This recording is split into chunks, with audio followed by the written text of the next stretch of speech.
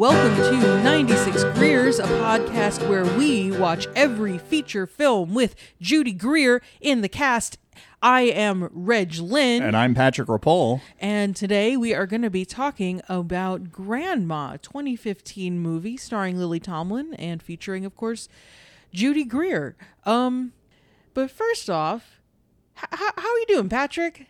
Oh, I'm okay. You're okay. I just realized that on a lot of podcasts, there's some chit chat to kind of start out, like checking in, like the hosts kind of check in with each other, what's new in your life. But I think that probably happens on podcasts where the podcast is the main social function for the hosts, and exactly. And we see each other every day, so right. we don't even think to ask. But I was like, oh, is that something we should do on a podcast? Should we be doing more to foster a parasocial relationship with our listeners? Yeah, we want exactly. people to project onto our fabulous lives and imagine if it was their own. That's the other thing. Usually it's podcast hosts who live in LA and they can be like, oh, I had a read and Jason Matsoukis was there and he's such a cool guy, right. and that kind of thing. Or like Lisa Hannah Wald talking about her pet horse and all that kind of stuff. People don't necessarily want to hear that I went to Target today and bought pants and felt bad about my calves. Yeah. Well, I mean, but that's relatable though. I think trying on clothing and being like, oh boy, that's and very I do relatable. a lot of toe walking, so my calves are big and pants don't look right on them if they're not baggy because they just they just start squeezing the hell out of my calves. Oh yeah, I guess I could see how that would be an issue. Yeah, ready-made clothing's no good. No, it's not made for most people. I mean, I am someone with a dresser, and I have 4 pairs of jeans, and I have 16 gray t-shirts. Yeah, and that was me throwing the white flag on clothing altogether. Yeah, so, for sure. But we are going to a wedding later this week. So yeah.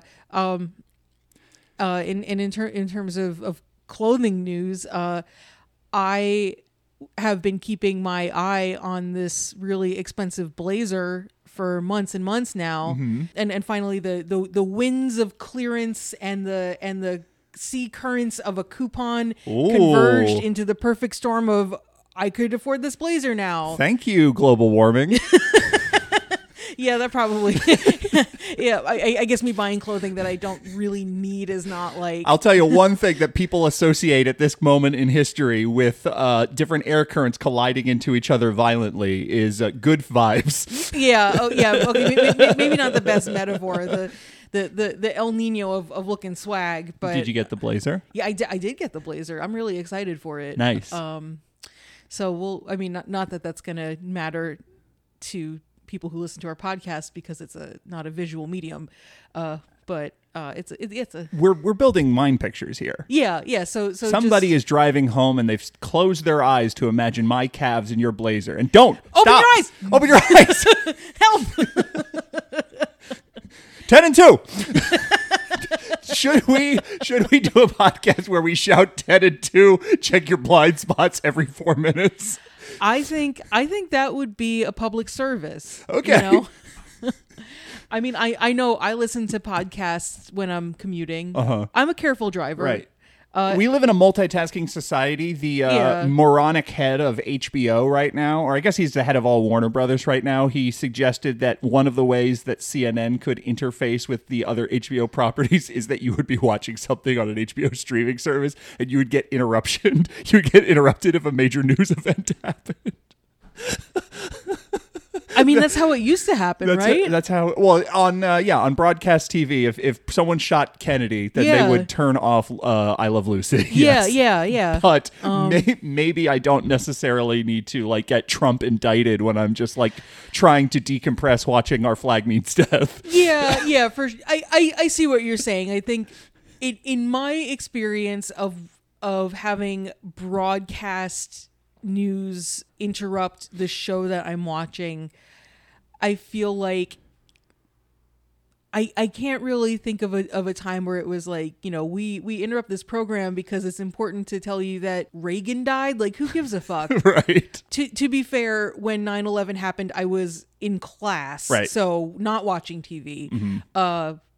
But yeah, like what happens that's breaking news that's actually like vitally important to your life in that moment. In my experience, very little break. The goal is obviously like what is vitally important is our service, and that we're doing this for you, and we're making sure you're and it's all about, and it's like, do I trust any of these people to decide what is worth interrupting our flag means death? No, of course not. It's a real boy who cried wolf situation. Boy who cried wolf blitzer.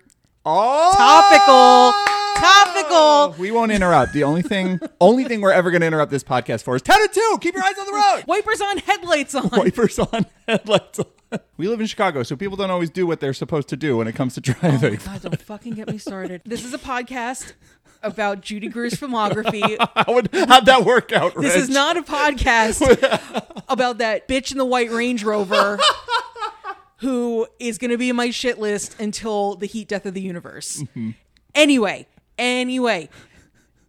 Patrick, have you seen Grandma before? I did see Grandma before.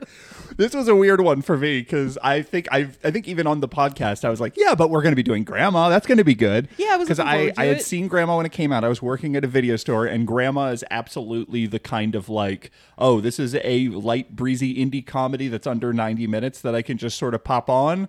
I'll take this home and rent it, even if I haven't necessarily heard anyone raving about it or anything. But I think it was relatively well received when it came out, and I received it well the first time I saw it. Mm-hmm. And this was 2015. Yeah, and when we started prepping for the podcast, I watched all the movies. I watched the movie twice. So the first time I watched it, I was like, this isn't quite what I remember. This is not as good as I remember. And then the second time I watched it, I'm like, this movie kind of sucks. I think Grandma kind of sucks. Yeah, not your grandma, dear listener, but the feature film Grandma. I think it kind of just blows. I was going into it with I won't say I was going into Grandma with high expectations, but I know that you are not one to hold back if you don't like a movie. If you have a critique of a movie, you're not gonna let it slide. Mm-hmm. So when you were responding positively to, we're going to watch Grandma for the next one, I thought to myself, okay, well, there must be something special about this. And I didn't really see anything special about it.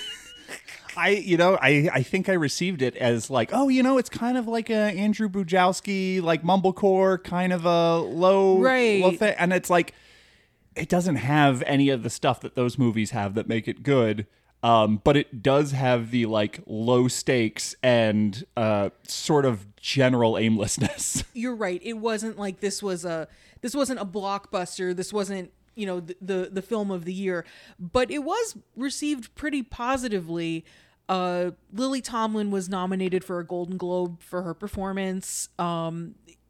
She was nominated for some other rewards. It was generally warmly received. Mm-hmm. I think this might have precipitated the sort of Lily Tomlin renaissance that happened with the Frankie and Grace and Frankie Netflix show, and then now there's just like a whole subgenre of like movies for actresses over the age of 70 to star in these movies. There's like 80 for Brady and the Book Club, and there's like a Book Club sequel, and I think this same director did another movie with Lily Tomlin last year where it was her and Jane Fonda. And so like I think this predates all of that and might have even inspired it. So I do think this is a movie of some impact as opposed to a like Addicted to Fresno or In Memory of My Father, which came and went, and most people, even the kind of people who would be into it, did not see like an Addicted to Fresno. Yeah, I think this is part of a zeitgeist of let's focus on older people, boomers. They were the protagonists in New Hollywood, and guess what? It's the 21st century. They're still the fucking protagonists. How brave. I think it might be, look, I'm not a fan of Grandma. I think it might be a little unfair well, let me ask you, do you think this is a movie that is like, if only more second wave feminists were around to set everybody straight? Like, do you think that that's the story this movie is telling, is that like, isn't it great that this woman who has been here for most of the important women's movements of the 20th century and beyond, like, is, you know, so much of this movie is like a guided tour through why abortions and abortion access are necessary. Yeah. And like, is part of that to you, like, we're going to flatter all of the like liberal boomers by saying like, yeah, you'd be the cool one? That's a good question. Because when I think of like, oh, the boomers are still the protagonists, I think of like, yeah, Yellowstone is the biggest show on TV. Like, that's what I think about. I think about this as something a little different. Oh my God, what is that movie where it's like Robert De Niro's interning at Google? Okay, yeah, The Intern, yeah. Absolutely. The Intern, which has a cult following. That is a movie that an ironic cult following? No. Film critics, serious boomer cult following? Serious film critics and also unserious. Yeah, go ahead. A Bing cult following? It's a little bit of a Bing cult following. Like the stockholders at Bing, they're like, yes, this is the movie that's gonna bring down Google. I'm gonna buy my third vacation home. It is a cult following, mostly through people who use alternate search engines. Yeah. No. I mean, I use DuckDuckGo. Would I like The Intern? I think it's a Nancy Meyers thing where it's like people are ready to look at the private Benjamin, all of his descendants, and say, yes, we're ready to wrap our arms around Nancy Meyers. I think is the Intern thing, which that's not really me. But at any rate, I do honestly, like, these are just movies that I'm like, I'm probably not going to be. I'm probably not going to watch 80 for Brady and like, oh, you know, that was actually good. I'm glad I watched it. Like, I'll watch all sorts of like crap, but like, I know when a movie is not the kind of crap that I will get much entertainment out of. And it's like, I don't necessarily need to watch the book club where it's like, ooh, all of these boomer women are reading 50 Shades of Grey. And they're like, well, you know, we never talked about sex. Yeah. Do you think they mention Erica Jong in that movie, The Book Club, where they read 50 Shades of Grey? Maybe. Passed. Anyway. But how do you feel about, like, what is the message of Grandma? What is the purpose of Grandma?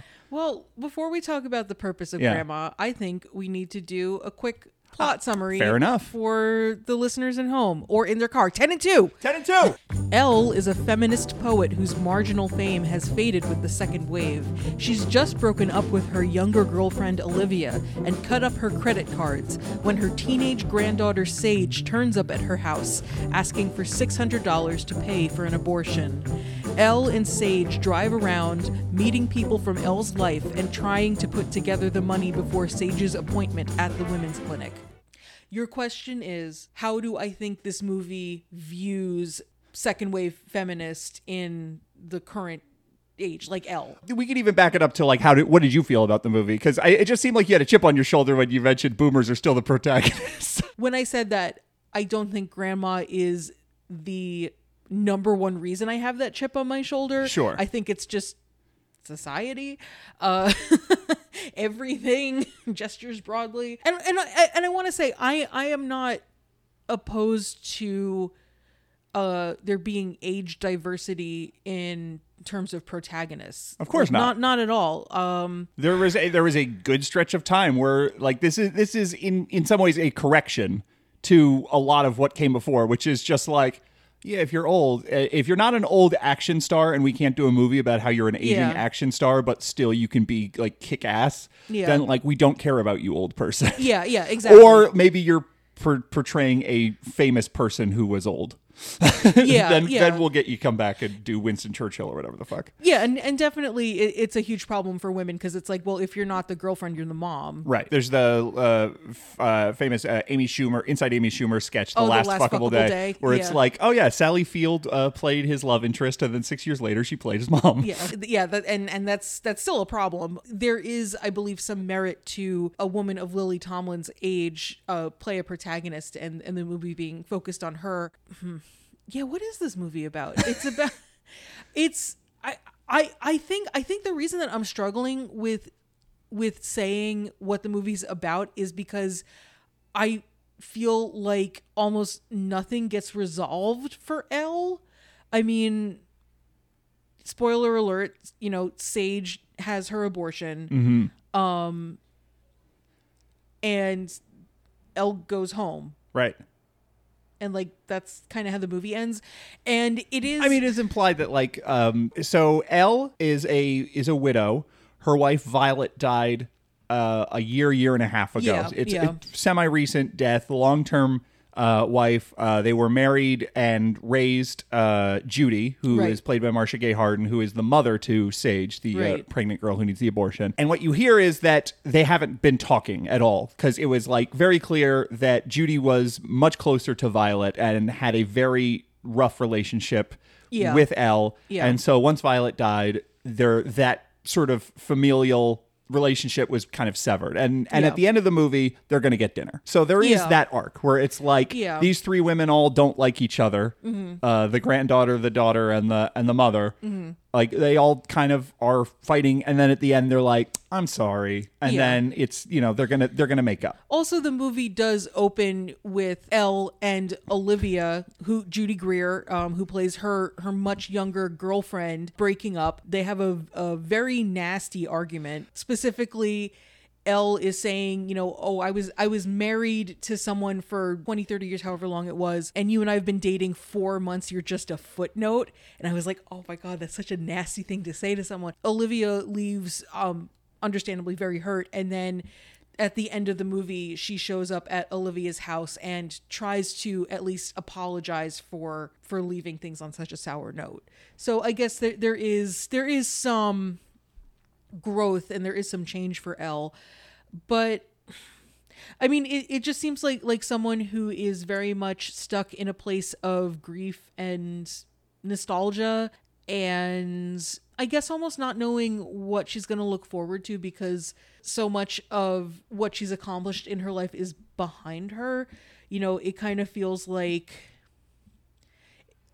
the movie has this feeling of, feminism's kind of faded away. It's either faded away and that community is not there anymore, or it's become codified into these like academic structures, or has become, where her daughter Judy is the sort of like hashtag girl boss with like a treadmill desk, and it's like, okay, well, that's how feminism got appropriated by, corporate America. Yeah, by corporate America. And it's just like, oh, well, capitalism took it and ran with it the way that it does with everything. And her granddaughter doesn't know who her feminist heroes are and can't scrape together $600 to get an abortion. So, it does kind of feel like, not only is she sort of a has-been in the world of, feminist academia, but it also feels like the principles that she has given her life to are dying as well. And it's not, and I guess it's not like, oh, in the 70s we did things better, and it's not like Sage is like, yeah, grandma, you're so right, you're so cool because of the 70s or whatever. But it does kind of feel like, man, I put my whole life into this, and like it's nothing. It's forgotten. Tears in the Rain. I don't think that this is like a movie that is like licking boomers' boots or anything. No. I think the main problem with this movie, though, is all of those things you said are sort of, you can pull them out of the movie. The movie does not have the time, energy, or possibly confidence to investigate those things. Yeah, this is a movie that was directed and written by Paul Weitz. Or as I put in my notes, what man wrote this movie? And I think it is it's certainly not the ignorant and dismissive take on feminists that like a lot of movies will get you, but I also don't think it has anything interesting or deep or nuanced to say about feminism. No, nor does it feel confident to like portray the dynamics of the community, which is like, do you really think there's not like a world of like feminist academics in LA? Like that just doesn't exist? Yeah, I mean, I guess that's kind of Olivia, because there is a point where Elle is saying, well, why don't you finish your PhD? And, she does work at this like, crunchy granola cafe that Elle's friend runs. So there is a suggestion that there is a community, but that it's not what it once was, which I don't think that's fair. I think it's a movie that like it's not confident in that, so it retreats away from that. I think that's why there's a lot of like feeling of unresolved is because the best parts of the movie are the little glimpses of this like broader narrative about not just this one specific character, but like who this character represents in modern culture and all that. And it's just, that's not where the movie ends up. The only thing that this movie really does fall back on is just like abortion access is important. Abortions are a necessary part of any functioning society. Women's health is important, and women's undisrupted access to their own health care is important. And like through conversations, we're going to have Lily Tomlin explain all of this. You know, we're going to have Elle explain all of this to Sage. This is a movie I think mostly doesn't work because it just feels too thin, and like I just don't think many of the performances are there, and like a lot of the character relationships don't feel good. But like I do at least appreciate that part hasn't necessarily aged poorly. For me, like I'm not rolling my eyes at any of that. I'm rolling my eyes at how didactic it is, but it is just like it is very didactic. Obviously, this is a movie that was made when Roe v. Wade was still intact, and now we live in a world where Roe v. Wade was not intact. So like this was an issue that was important to take up, and I'm like glad a relatively mainstream indie comedy did it. Like, but I feel like it's almost one of those things where it's like all of that. You just tell me the premise of the movie and I get the same vibe. Like the movie itself doesn't necessarily do anything specific or detailed with that other than just being like, you know, that this is what we believe as far as a man's decision making in the process, which is he doesn't get to make the decision, this is what you're not a slut for getting pregnant. And, we're going to highlight that pregnancy can be physically painful and it can make you feel ill and like that sort of thing. And like, I don't know. That's I all of those things I at least appreciated in the abstract. There's another thing I want to talk about. We're going to get more into Judy Greer. That is like the reason I don't think the movie works at all. But that stuff I did enjoy or appreciate. I didn't. Yeah. Because whenever there was a scene that kind of focused on the fact that it's like, okay, Sage wants to terminate a pregnancy and they need to get her the money so she can do that because medical billing doesn't exist, I guess. I just kept thinking to myself, Obvious Child did all this so much better. I saw Obvious Child before I saw this movie, and I think that's such an improvement. Obvious Child is a better movie.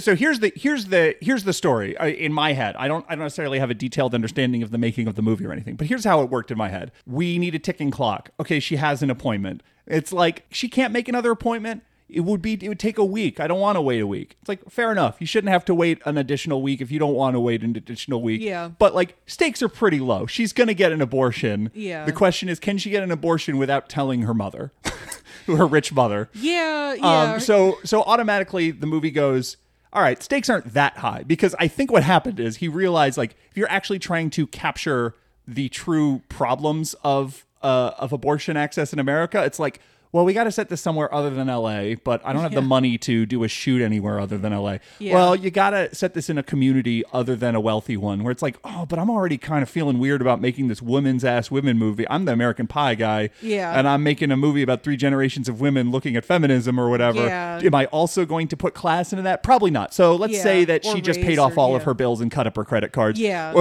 A detail that seemed perfectly normal to me, but every single character makes her relitigate why she cut her credit cards. Yeah. And it's like, people cut their credit card. It's not like, I can't believe anyone could possibly cut their credit cards, Yeah. But Lily Tomlin doesn't have any credit cards, so she's got to go ask all of her friends. And that's the journey, which is like very brief, because this movie is it under 80 minutes? I don't think it's under 80 minutes, but it's very short. It's like 79 minutes, I think. Yes, it is 79 minutes. You're right. It's like they see 4 people to ask for money. It's not exactly like a great quest or whatever. Yeah. But like, so the stakes are low, and the other sort of stakes are, we open with this breakup. And the movie is sort of structured in a 3-act way around 3 scenes with Judy Greer, where it's like they break up. Yeah. She runs into her when she's at work, when she's trying to, Elle is trying to sell these first editions to Judy Greer's boss, to Olivia's boss. And Olivia happens to be at work that day, and so they see each other again, and then at the end she goes and she apologizes, and so the movie's structured around that. That relationship sucks so bad. The opening line of the movie is, "I can't do this anymore. You're never there for me. You're a terrible girlfriend, but a wonderful poet." And it's like, wait, like, I literally don't know who anyone is right now, and I thought we were having a breakup scene, but now we're having a wonderful poet scene. Like, there's this like weird, like, they have to get too much exposition out there, so it just makes the relationship seem like fundamentally bizarre. And like, you find out they've only been dating for 4 months, which the logistics of, oh, she's like a recent widow, so obviously it would seem a little callous. She's really broken up about the death of her wife, so why would she immediately start dating again? But like, oh, so I guess we can't have them been dating for a year. But like 4 months is like, Judy Greer, you've been in a relationship with an asshole for 4 months who doesn't treat you well. And the whole movie is like, but can they get back together? And it's like, no, it's 4 months. And it's like, I understand all of the stereotypes about lesbians, but come on. Like this is not like some great love. This is specifically not and Judy Greer, I think, is miscast because she's too old. Like, I think this character needs to be more naive and like needs to be someone in her like early 30s. You can definitely be in like 40ish and working on a PhD. That is like not unusual, but there's supposed to be this like almost like heroine worship kind of thing where it's like, oh my God, you're this great poet. I have a much less nice word in my notes, which is Judy Greer a groupie? I mean, yeah, I think that's what it's trying to imply. But for someone who otherwise seems to have everything together, there's no indication as to why she would be so like beholden to Olivia. It really doesn't have much of a character at all. No. So we open with the scene where I'm like, this is such a strange scene because they're simultaneously trying to explain Lily Tomlin's career for the past 4 years and have a breakup at the same time. Yeah. And you just don't buy these characters as people, and you don't buy the relationship as anything that ever had anything good in it. And then Lily Tomlin immediately says the nastiest thing she can think of. Yeah. The character Elle is just trying to hurt her so she goes away. Like it's not necessarily like, oh, that's what naturally comes to her is to call her a footnote. She's specifically trying to hurt her feelings, but still it's like, you see that scene. And I guess she also is trying to say something where she's trying to say, put our relationship into perspective. Try and see it. But it does come out in this very mean way. Right. But I feel like this is a movie that is like, it might seem a little skeezy if she's dating someone who's very obviously younger than her daughter. Yeah. So like we should cast someone who's 40. Yeah. But like beautiful and youthful. Yeah. Beautiful and has lots of youthful energy. And hey, that's Judy Greer. They should have cast Sarah Paulson, because not only is Sarah Paulson a wonderful actor, lesbian, she also likes the older ladies. Oh, really? I didn't know that. Yes. If you look at her personal life section on her Wikipedia, it's like, oh, she dates a lot of women who are much older than her. Interesting. Okay. Also, Sarah Paulson seems like someone who's perpetually in college. She has the look of someone who's been in a library recently. Yes, yeah, she does. But at any rate, like, so I think like instantly the very first scene you see a relationship, you're like, well, I don't have any investment of them two getting together. Hopefully that's just the end of that. And it's like, oh no, that's kind of like what we're hinging the structure of the movie on, other than our weird chapter headings that make no sense. It's another weird thing I guess it's supposed to give it this like touch of the literary. I guess didn't even think about that. I just thought it was like they didn't know how to edit two scenes together. Or it's like, oh, she's a poet, so it's like a chapbook kind of thing. And it's like, oh, here's the titles, but that must be it. Yeah, but they're very. You just see a chapter that's like ogre, and then it's like Sam Elliott, and then you have a chapter that says dragonfly, and it's like, oh, they mentioned the dragonfly poem. Yeah, it's not very well fleshed out. There's nothing vivid that gives you anything to like hold on to. I mean, besides the fact that is somewhat the structure of the movie, is it's like a sort of episodic quest to get this money together. It's funny that you mentioned they've only been in a relationship for 4 months, and there's like that lesbian stereotype around like like gelling together and getting very committed very fast, because then you go into the fact that like Lily Tomlin doesn't have $600 to help out Sage, and then they're going around to all of Lily Tomlin's friends who also can't really help. Like they give her a little bit of money, but it's no, and that's like another lesbian stereotype, is that no one has any fucking money. Oh, is it? I guess we did cover that on Addicted to Fresno. Yeah. Check out the previous episode on Addicted to Fresno for that. So it's like, oh well, we were trying to put women at the forefront, and here we are. Would they be shopping? I don't know.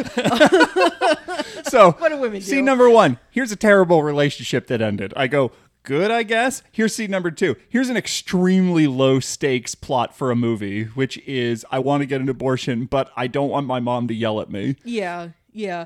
And I mean, as I said before, Obvious Child, I think, is a great movie about someone getting an abortion.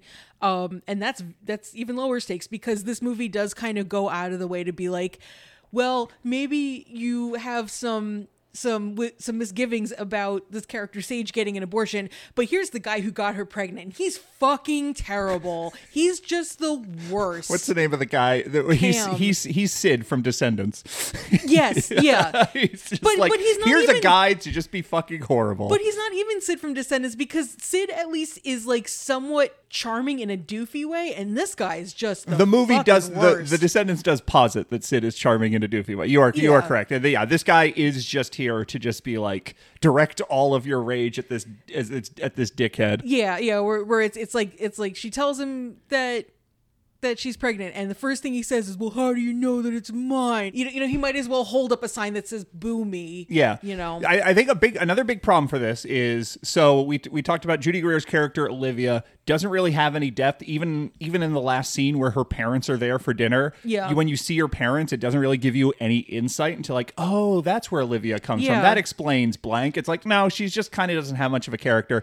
And then like Sage is in the movie for pretty much the entire movie, and she also really doesn't have a lot of dimension to her. No. And the scene with her dipshit boyfriend could have been the scene where you go like, oh, I guess she's like that kind of girl who would do this, that. And like, you don't really get any kind of insight to her, because you don't get any insight into like what she was attracted to, or like what their relationship was. Like what he does is very believable to me. I extremely believe there are a multitude of teenage boys who, when confronted with the potential responsibility of an unwanted pregnancy, immediately go into denial mode and act like they were never even in a relationship with this person. Oh, you're here? That's cool, I guess. Whatever. Yeah. Like, that all makes perfect sense to me. I guess. But, like, it is a wasted storytelling opportunity. Yeah, like why, like why is she with him? She doesn't seem to be like what does this guy have going for him? Like, you can't. You're pretty and blonde. What are you doing? Look, there are so many pretty young women dating dickheads. That's like, it's the issue. The issue is less like it's not believable, but just like there's nothing there. There's nothing there for you to grasp onto, and it's like. And when you have a movie that's under 80 minutes and like the first 3 scenes don't do much to either endear you to characters or to really elaborate who they are. Yeah. Like the only person with any real dimension is Elle. Yeah. And that is, it's just I just get the sinking feeling where it's like, it's a short movie. It doesn't get super heavy. There's nothing about it that's super embarrassing. There's no scenes that I'm like, oh my God, when is it going to end? This is terrible. I don't hate this movie the way I've hated other movies we've covered or anything, but it is just like, it's just a bunch of nothing. Yeah. And again, like, you know, a big Andrew Buljowski fan, big fan of like some of these mumblecore movies. Like you can do low stakes, you can do like low key performances, you can do movies about people just hanging out or whatever. Yeah. But like but when you cast it with like Hollywood names, so they don't have that sort of weird offbeat energy, and you're not like, it just doesn't. It's just like, oh, you shot in L.A. So, and you don't get a sense of like the flavor of LA. It's like, I guess there's a feminist coffee shop. Yeah. that serves quesadillas. The one character who I locked onto. There's quesadillas in my safe space. Just saying. The one character I really locked onto in this movie and was like, I relate to this person was Colleen Camp as the customer in the coffee shop who just wants her quesadilla, and she's just sort of like trying to be polite and not interrupt this incredibly personal argument happening in the store, but at the same time, this quesadilla really wouldn't be that good without the hot sauce, and you're holding the hot sauce. I thought you were gonna say that the character you related to most was John Cho's little cameo as the barista, where he just kind of comes up and he's just like, please stop yelling out about abortion in my coffee house, and then Lily Tomlin like freaks out and pours her coffee all over his shoes. And she's like, you said it's drip coffee, all coffee is drip coffee, and then later Sage is like, French press isn't drip. And she's like, hey, whatever. John Cho's very funny. There's one specific choice he makes that I love, which is he plays the entire scene in the like faux customer service privacy squat. Yes. Which is just so fucking funny. It's literally a tiny coffee shop with 3 people who are within 6 feet of each other, but he's still just like trying to put on the veneer of like, I'm handling this professionally and discreetly. I am not the one escalating. Yeah, no, exactly. I'm squatting down. I am basically in surrender mode. Please don't take this as aggressive. That was very funny. I don't confront customers. Customers can shout about whatever horrible political things they want. Like I listen to horrible right wing shit all day, and like I'm not gonna start telling people to take it outside. Yeah. But he owns the place. It's not my coffee shop. He was probably the owner. I think you're right. If he was just like working for an hourly wage, he'd probably just roll his eyes and go back to restacking the napkins or whatever. Right. But I do like the idea. I do like the sense of embarrassment to I don't necessarily want my customers to know that where they're getting their lattes is where abortions used to happen. That's just like, I don't care how pro-choice you are, you probably don't, like, that probably isn't a bonus if you go to a coffee shop and find out that it used to have a ton of medical procedures happening. And you're like, I just thought it was easier to clean the floors with the drain there. I didn't realize... That's probably not a good thing. So he's just like, shut up about the abortions. Why do you think I got such a good deal on this place? Yeah, I have to say, even as someone who is like extremely pro reproductive rights, I think I would lose my appetite a little bit if it was just like, a lot of medical procedures happened in this room. Like, not necessarily abortions. Even if it was like, this used to be like a dentist's office, I would be a little weirded out, I think. But here's the vibe. If you believe in vibes, all medical facilities have bad vibes. Yeah, no one's fucking thrilled to be getting an abortion or getting a root canal or whatever. But at any rate, I did relate to John Cho. But Colleen Camp, fun fact, she's the sexy French maid in Clue. She's the customer who's sitting down. They don't do she doesn't do any sexy wiggling in this movie, but that is who Colleen Camp is. And I was looking at her and I was like, she's really funny. Is she like from UCB or something? And I looked her up and I'm like, what the fuck? She's a vet. She's a vet. But the actual like important characters of Judy and Sage and Olivia, those are all like just really underwritten. Yeah, absolutely. You don't get a lot from, I mean, especially from Sage, because it does seem like she is the foil to Elle, where it's like, she's this younger woman. She probably represents a lot of what Elle might regret about her own relationship with her family. She is in a position that you find out later in the movie that Elle herself was in before Roe v. Wade. Though I will say on that front, there's like a weird thing where it's like the movie is trying to give you a little guided tour on like the abortion rights and why they're important and a little bit of the history and everything. I do not believe that Elle is totally unaware of the changes in abortion technology from when she had one to now. Like when you just think about the people she would socialize with and everything, like she immediately distrusts this doctor who's at this clinic and is like, don't you dare hurt her. I'm going to come for you if you hurt her. And it's like that she's responding to her own trauma of having. I don't think she's at all thinking about like, you know, her, I mean, because obviously like later in that scene, she has like kind of a weird conversation with the doctor where they're like talking shop about abortions. And she's like, oh, is this going to be a D&C? And they're like, no, it's going to be a whatever the other one is that they made us learn in Catholic school. So like when they said D&C, I was like, oh, right, D&C. That's the thing that I was like made to be terrified of when I was 15 years old. Good job. Right.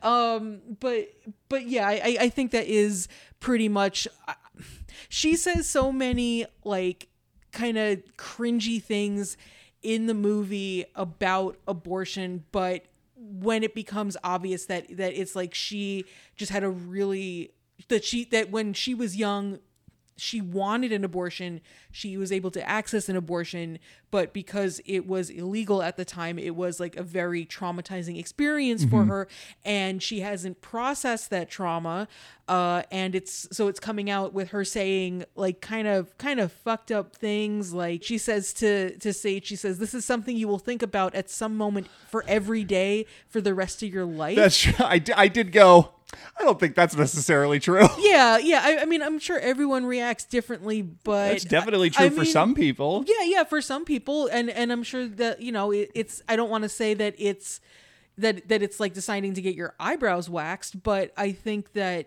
there are studies that prove that most people who access abortions feel, you know, don't have like these like lingering negative feelings. They feel relief. They feel like it was something that they needed to do. Yeah. And then later in the movie, Sage is feeling emotional about having gotten an abortion, and Elle says to her, if you don't cry about this, what the hell are you going to cry about?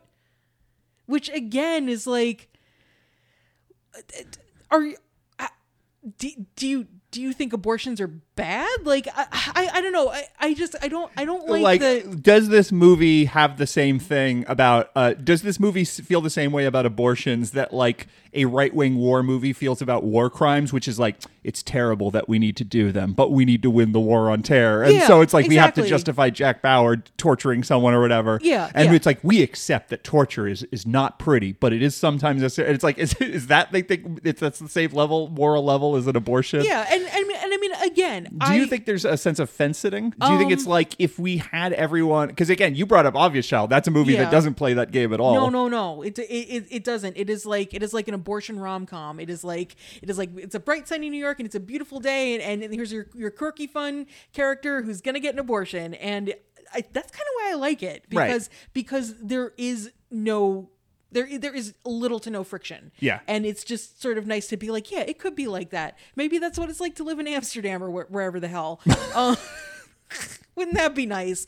And I will say, as someone who has a uterus, but has never had an abortion, that's why I'm kind of hesitant to be like, well, it's showing a way that people don't react after they, you know, I don't want to say that's true. I'm sure there's all sorts of reactions. Yeah, I'm sure there are people who believe that the moral act they have committed is the equivalent of murder, but they did it anyway, and then they live the rest of their lives with that internalized, because people carry around the stigma they're taught to carry around, you know? Yeah, exactly. I think there are things that I've done in my life where I feel, you know, completely justified and happy about those decisions, but because I was raised to think it was the wrong thing to do, and even though I don't believe that anymore, I still did have this emotional reaction afterwards of like, oh my God, I'm going to hell. And then I had to kind of like sit with that and unpack that, just because it's like, that's like the message that I was given very heavily when I was, you know, an impressionable child. Right.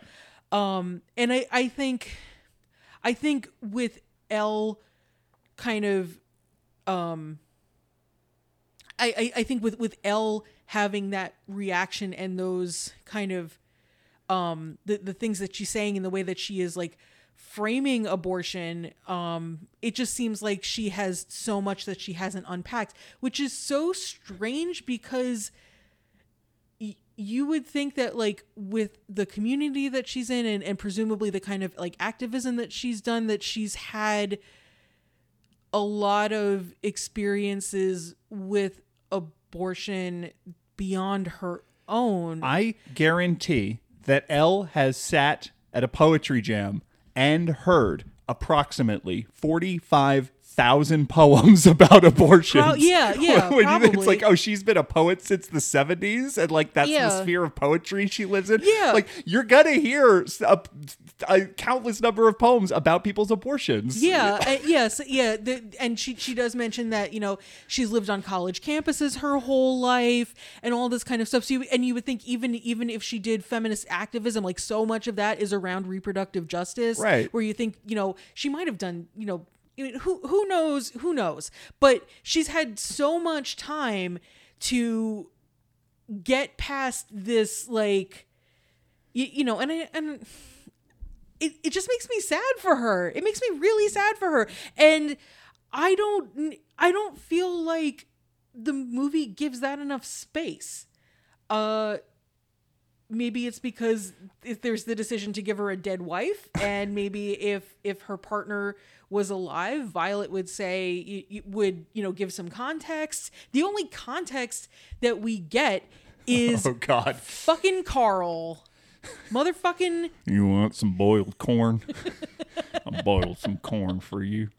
Yeah, they got fucking Sam Elliott to play Carl, who is the obviously the richest person besides Judy that they go to try and get $600. I love that when I read the cast list and I'm like, Sam Elliott plays her ex-husband or whatever. I'm like, oh, that's so funny. The lesbian used to be married to a cowboy or whatever, and he is like 100% like, I'm a yuppie and I'm a family man and I love baking and cooking and I love all of my grandchildren. Look at my modern house. At one point, like they play with that too. One of my favorite jokes in the movie is Sam Elliott goes, I'm going to go outside and work on my Jeep. And then it's like a Power Wheels because he has grandchildren. Yeah, that was a really he's changing good the battery in a Power Wheels. Very good. Yeah, that's a good Sam Elliott redirect. Yeah, I think that was maybe my favorite joke in the movie, especially because when he said I'm going to work on my Jeep, I kind of rolled my eyes. Yeah. So that was really good. But tell us about the Sam Elliott and this scene, the ogre chapter of the movie. So they go to see Carl, and Carl has a beautiful home in Topanga Canyon, and he's Sam Elliott, so he's just hale and hearty and craggy and careworn, and he invites them in. And they sit down and he and Elle start reminiscing, and then he asks her for a kiss, and they kiss, and you're just like, oh, that's weird. Why did he want to kiss her? Because there's no chemistry there. What? That is such a Anyway, so you find out that he and Elle were married when they were both very young, and she was not out, I guess, or as she describes it, at that point in her life, she hated herself, and I guess this would have been like the early 60s. So she felt, she married him and she loved him, but, she had these feelings for women and it wasn't right for her to be married to him.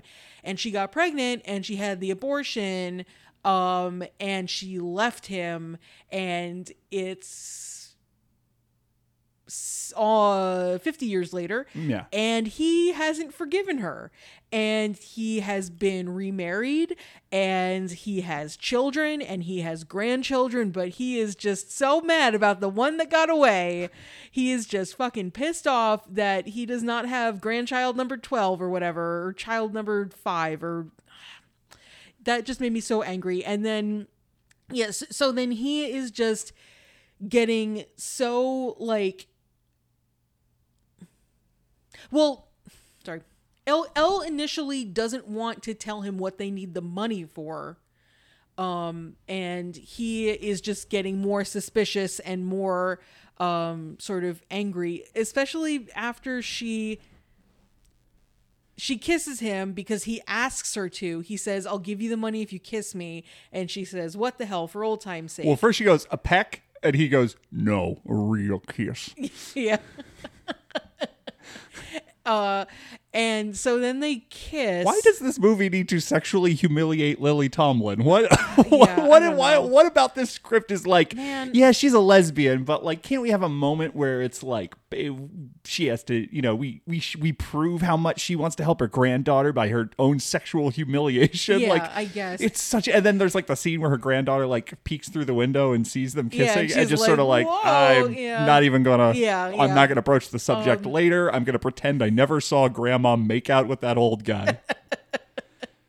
And then he asks her if she'll have sex with him, and she says no, and she gets mad because he like immediately escalates what he wants from her in order to give her money, and then he gets mad and he's like, well, you just showed up out of nowhere and you're asking me for money. And obviously it's obvious that the $500 is nothing to this man. And his like big gorgeous I just love like the architecture of the West Coast. It's like this big modernist home with these giant fucking windows that I would kill someone to live in. His view is 15 canyons, and from every different angle there's a different beautiful canyon to look at. Damn. He's just you know what really turns me on? I'm a 74-year-old man, and when I see a 70-year-old lesbian who's real surly and doesn't like me much, it really gets me in a love-making mood.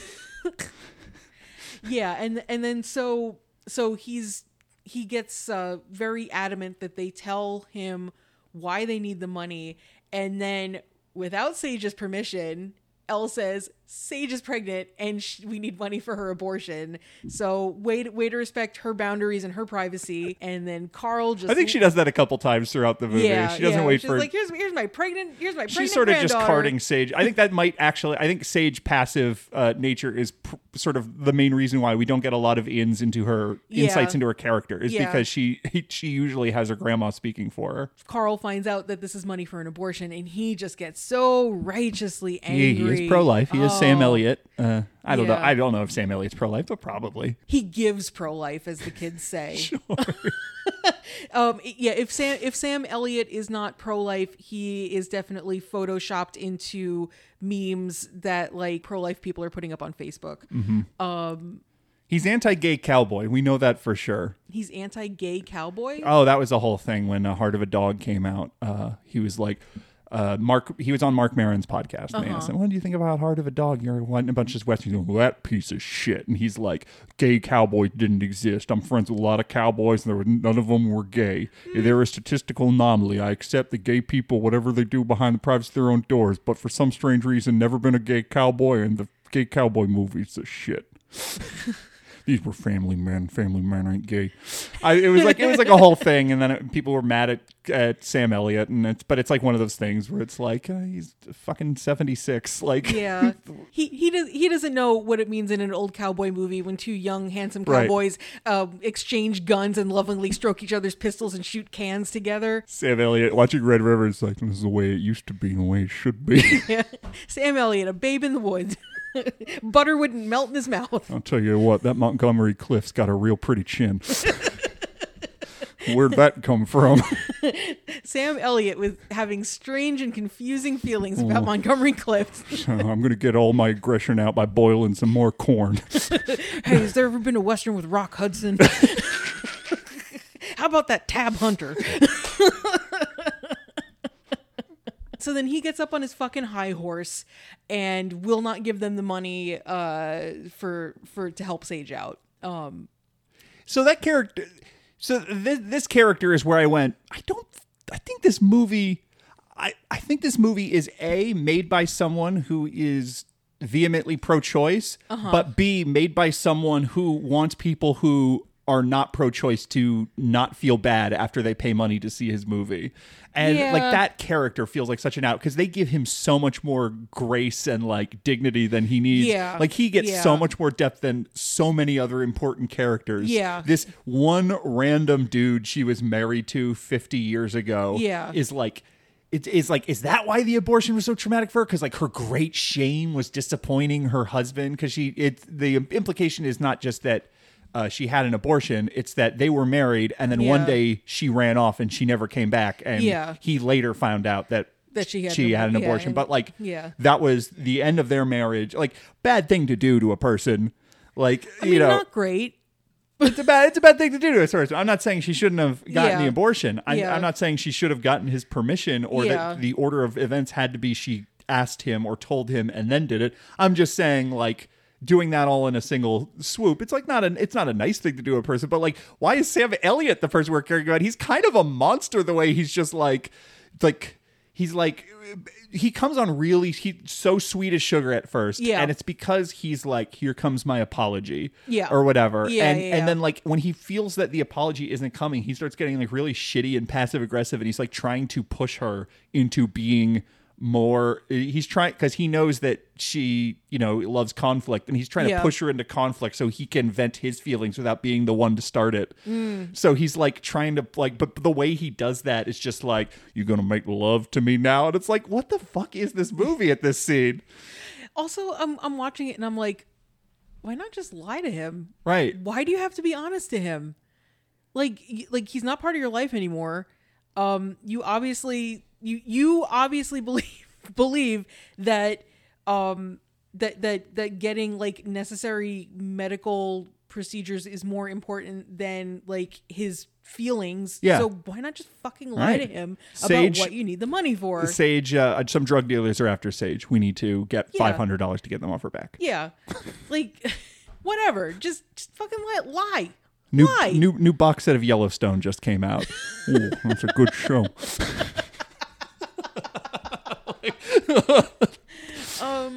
If I had to guess about Paul Weitz's political opinion when coming up with this movie, when writing this movie, it would be that abortion should be legal and accessible, but maybe there's some gray area, and maybe it's not always. Maybe not everyone wins when someone gets an abortion. Shouldn't we think about that? No. Yeah. No. Fucking no. It's like. If I'm too pro-abortion, is Netflix gonna stream this? That to me is this is a person who has been in the film industry and who started his career like doing industry moves. You don't write Nutty Professor to the Clumps because like that's your film passion. You do that because you are a professional screenwriter, and that's a job, and he does not seem like he seems like someone who aims to make movies that slot nicely into different markets. We all have a good time laughing with the Clumps, but has anyone thought about the healthcare costs of obesity in this country? I'm sorry. You see the Clumps? That was a good movie. I spent 15 minutes today working on my Sam Elliott impression. I'm trying to get some dividends from that. It's working out. There's little shades of Elvis in there. well, there might be some shades of Elvis. My favorite Sam Elliott movie, by the way, is Frogs, the one where he fights the killer frogs. Oh, is he in that one? I didn't know that.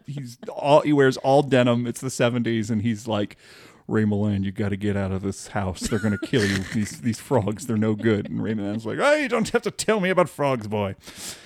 I guess I'm a basic bitch because my favorite Sam Elliott movie is Big Lebowski. Yes, and I think that's why I do like I think the character is poorly conceived. Yeah, but like the casting of Sam Elliott is very good here.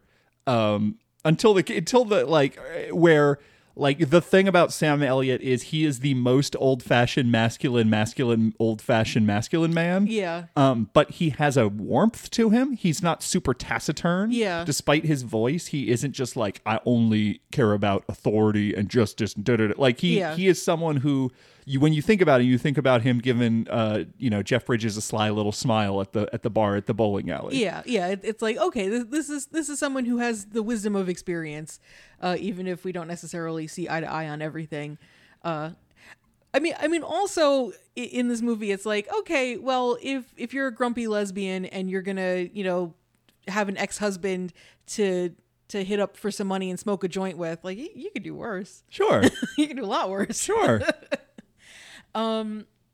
Something else that kind of bugged me about this movie is I feel like it is just a string of indie film cliches. Sure. The one that really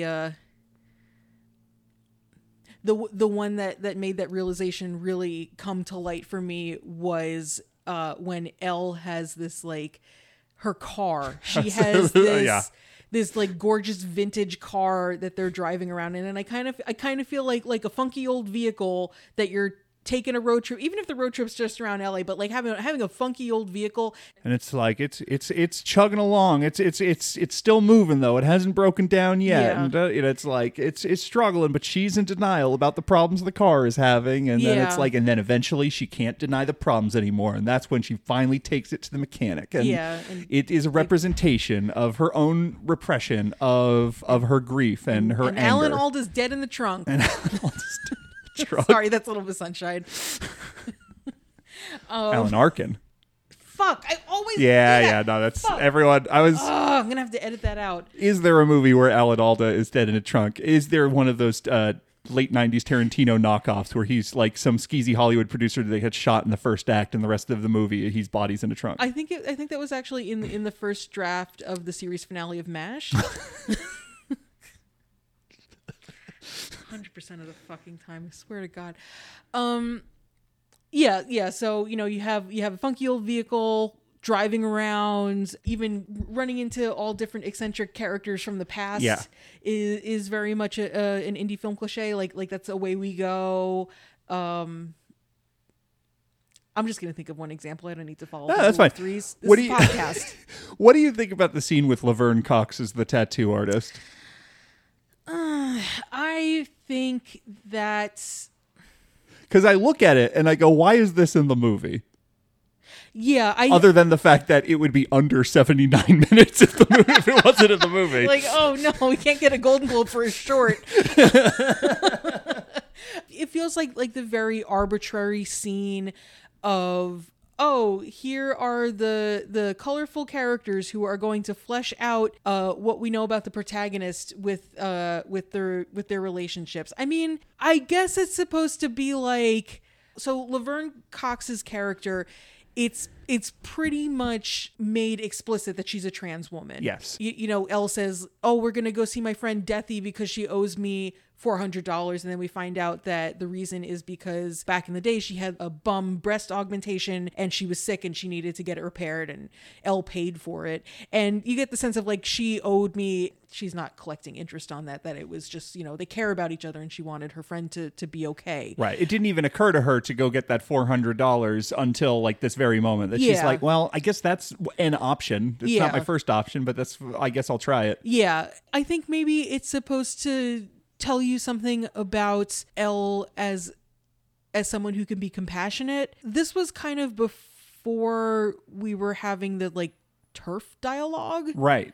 That's the thing, was I was like, oh, is this movie like a little bit like ahead of the culture in that way of like, we're going to make the all-reaching like movie about feminism and like women's health care, and like one of those things about accessing women's healthcare is like trans women are women too, and their healthcare needs are also precarious often, and we're including this as like part of the larger narrative about this theme, in order to like be this like, because this is Laverne Cox right after Orange is the New Black. Yeah. But, this is when Orange is the New Black was big. This was like season 2 or 3 or something. This was also the year after she was on the cover of Time. Yeah. So which this was a is big thing. So I feel like there was a time period where it was very exciting that it was like, Laverne Cox, she's a trans woman and she's in a big show, and like she's getting on the magazine cover, and like this is opening dialogues or whatever. But like it was maybe not necessarily like, it hadn't yet hit a point where it was becoming mainstream enough that that the intense backlash that we feel now was happening. So like maybe this wasn't them sticking out their neck as much as it feels, but it was still a little like, oh, 2015, all right. I think that, honestly, the cynic in me wants to believe that this was an attempt by whites to kind of say like, oh, look at the great things that feminism has brought, and it's like she has this like younger trans woman friend, and even though she's like this older white cis woman, and they're still friends, and they they care about each other, and she's not transphobic because she's a feminist, because it kind of seems like that's and it's like, oh, like the queer community. And I just think it was like a assumption about what this character would be like, completely lacking in nuance. I mean, she does. So a lot of criticisms that are made against second wave feminism, and Elle is explicitly a second wave feminist in this movie. A lot of criticisms are that second wave feminism focused on the needs and the viewpoints of like white cisgender usually straight women, usually like middle class, academia, that there was that very narrow focus. How do we get women in the workplace? How do we elevate women to or like job positions and jobs or like or like the idea of like lesbian separatism, or at this time feminist theory, there was a lot, not exclusively, but there was a lot of like gender like biological essentialism in views of gender. For instance, there's that scene where Elle decides like, oh, I have these rare first edition books and they mean a lot to me, but I'm going to sell them and I'm going to make the sacrifice for Sage. And she's like, how do you not know who Betty Friedan is? How do you not know who Jane Greer is? And I'm sitting there thinking like, why are you all the way at Betty Friedan's ass? She was like, she got all the lesbians kicked out of Now. Does Deathy know that you're such a fan of noted transphobe Jane Greer? Is that something that's come up when she's giving you your little dragonfly tattoo? You have that conversation with her? It just felt very very surface, like the way that I go on Wikipedia to prepare for these episodes. Sure. Paul Weitz went on Wikipedia to prepare to write the character of Elle. Yes. And for sure we've all been there or whatever, but like, you're going to get caught. Yeah. And I didn't catch that, but Reg is here to catch that. Yeah. I mean, I gotta use the women's studies degree for something. And I don't want to say that it is necessarily like 100% of feminists of that age, because there were transgender women, in that time. There were like lesbian feminists who were accepting of transgender women as women. There were, black feminists like Audre Lorde and Bell Hooks. And you also have Elle, where you see that her deceased wife Violet was a black woman. So there's probably more nuance to her experience than you would expect from, feminist critic of the second wave. But I mean, what movie's going to go into that the way I want them to? None. It's not going to happen. Well, I mean, maybe if they somehow found a way to not have 9 minutes of the movie be dedicated to Sam Elliott and how he feels, there would have been a little bit more of that. I don't know. Or if like the scene where you get like, who is this woman who like built an entire cafe around female supremacy? Like the Bonobo Cafe is the theme, because it's like bonobos are apes who are, a female dominated society, and they all they do is masturbate all day. Yeah, that seems interesting. Like, why not who's have this another person? scene there? Yeah. What's her deal? I mean, and then it's like, it's Elizabeth Pena. Elizabeth Pena is wonderful. What else has she been in? My favorite is Lone Star. Lone Star is one of my favorite movies, and Okay. she's great in Lone Star. I'd have to look up like a Wikipedia. That's the thing that always comes to mind. But like, I didn't even know it was her, partially because this is a very late period. She died before the release of the movie. But also just because she has nothing to do in this movie. Yeah. I mean, basically, it's like they show up and expecting that these first edition books are gonna, La Bamba. That's right. She was big in La Bamba. Oh, She's right, in La Blue Bamba. Steel. She's she plays what's his name's girlfriend in Jacob's Ladder. Okay. Anyway, more of her. Yeah, then it's like that conversation could be, you could get that detail in when she's trying to sell her these first editions. Or there's even a moment where it's like, well, what about your academic friends? Oh, they're also stingy. well, obviously Carl's pretty fucking stingy and judgmental. Why would you go to, and I kind of feel like, oh, if it was like, the academic friend, then maybe we sit down and have an argument and there's like some fleshing out of like, what is your, not even that, not even that this movie needs to be didactic and like the way, like what, like we're pitching is almost like the feminist equivalent of like a Spike Lee movie, where it's like the Spike Lee movie is going to have the characters like hash out the issue in explicit, in like graphic detail. But there's just like, what does this movie have in place of that? Like this is an option you could have gone with, or you could have had these characters be more interesting. Like the inclination to cast Judy Greer as this woman and she's like kind of too old to be playing this character. Yeah. And it's like, what if you like open the movie with like, God, Lily Tomlin she's kind of scuzzy, like dating this younger woman. Like, what if you actually could be a little thorny with it and like a little bit like poke the audience and go like, well, what do you think about where do you think it becomes unethical to date younger people? You could be a little more provocative and like sketch out more interesting characters. But this is like the ultimate thing you need for this movie to do is for my mom to watch it and be like, oh, that was cute. I mean, my mom won't watch it because my mom voted for Donald Trump because there was an open Supreme Court seat so that Roe v. Wade would be revoked. So like, good not job. My mom specifically, but you want the kind of vibe and the kind of tone that just some random ass no thoughts person that's not my mother. But you know what I'm saying? Like you don't want to push anyone away by making them think too hard. You want people to go like, oh, that's the movie where it's like she's a grandma, but she's not like Betty White. She's kick ass. She's a kick ass grandma. She's got tattoos. She swears. Yeah. And like at the end of every scene, you kind of have to be like, yeah, and she's kind of kick ass, and she kind of speaks her mind, and she she's an old lady, so she doesn't have any fucks left to give.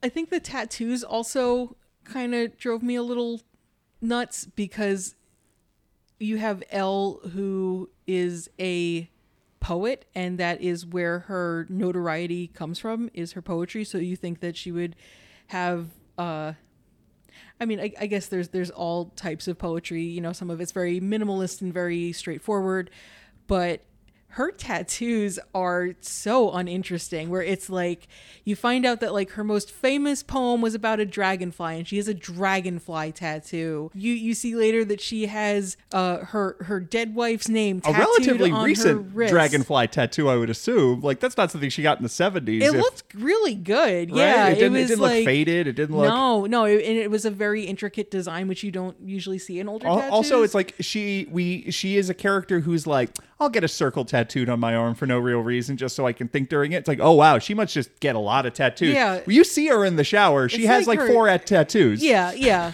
It's very and then she has like her wife's name, Violet, tattooed on her wrist, and I'm thinking to myself, her name's a flower. Why wouldn't you just get like the actual flower as a tattoo? Like, I don't know. You're a creative person. Why do your tattoos suck? I'm not that creative, and my tattoos are awesome. It's one of the what's your excuse? It's true. And then it's one of those things where it's like, you can't, like, this is just the limitations of movies, but like whenever you set up like a character is a great artist and you have to at some point reveal what their art is, it's like, oh shit, I wrote a character who's a great poet, but I'm not a great poet. How do I write the great poetry of the characters? She just they mostly put it aside. She gets a couple of her lines quoted back to her, but I heard that and I'm like, that doesn't sound like a great poem. Yeah, for sure. That's the best line in that poem, the famous poem, the Dragonfly poem, which is like, you have your arms wrapped around me and I feel your teeth in my neck. Yeah. It's like, oh, that's what you remember from college? Okay. I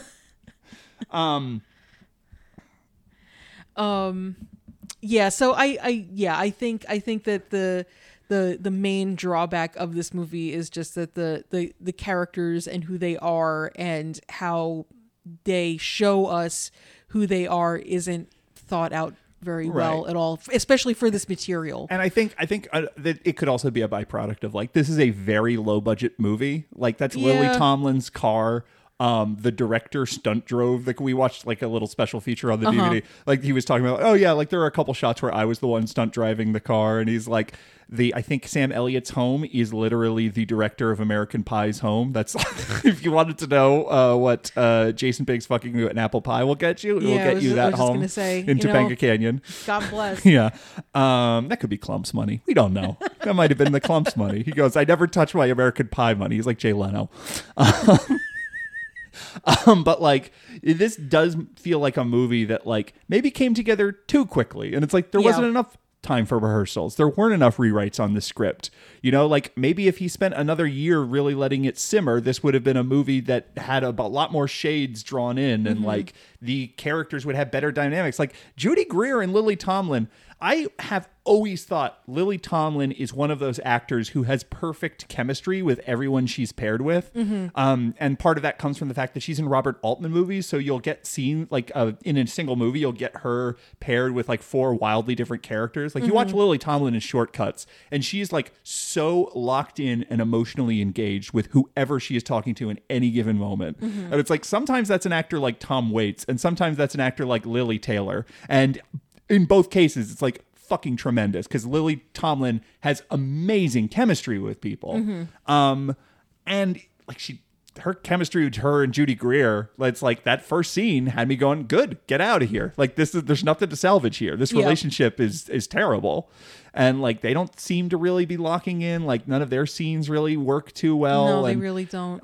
You don't get a lot of history in terms of like, well, what kind of grandma was the famous poet? Like she, you know, like she offers to make her tea, you know, and then she's baking cookies later. It's like, is that the kind of grandma she was? Was she like really embracing this like super like mid-century idea of like granny in an apron baking you cookies and pouring you a cup of tea? Or it's like, it's like, well, if she doesn't know what other kind of grandma to be than that kind of grandma, there's got to be something more like at least have her burn the cookies. She's obviously not someone who bakes cookies, right? Like go at or least maybe she is, and that's something too. Or it's like her and Julia Garner have like you don't get the vibe that they know each other too well. Yeah, I wasn't too and maybe invested. And maybe that is like.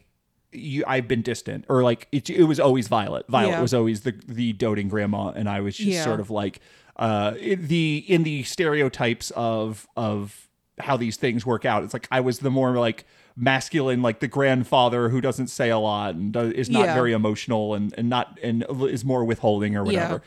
But like there's just like, or Lily Tomlin is just like not connecting with people in this movie. No, I mean. She does have a lot of prickliness between her and Marcia Gay Harden, who plays her daughter.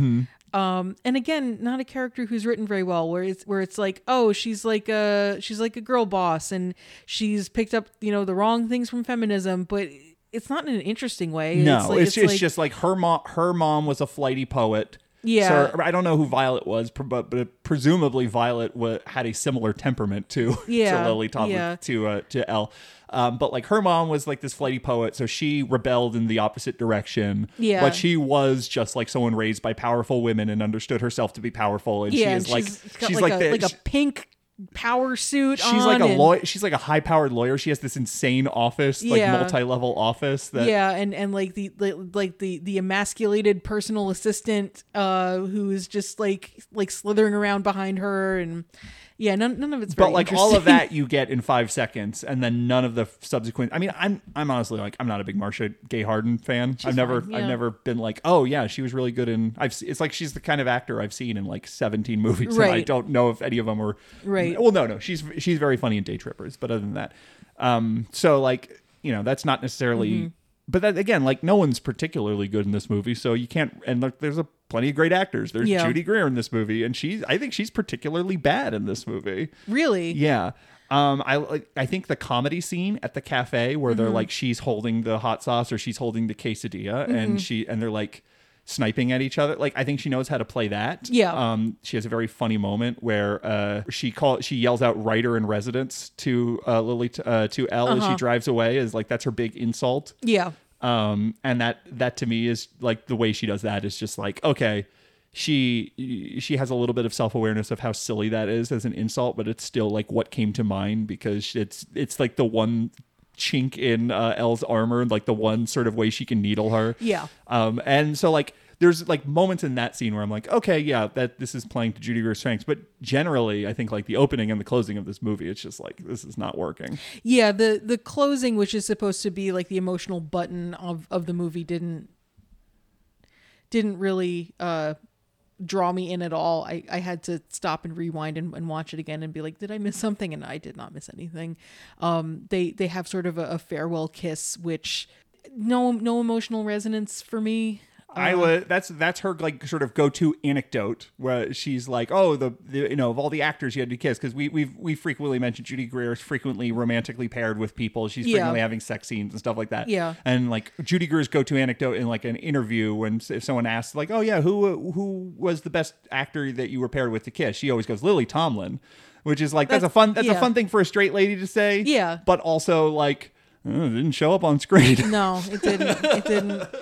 It didn't. I watched it and I was like, oh boy, that's why you shouldn't have straight people play gay characters. And then later on, I was like, wait a minute, Lily Tomlin's a lesbian. Yeah.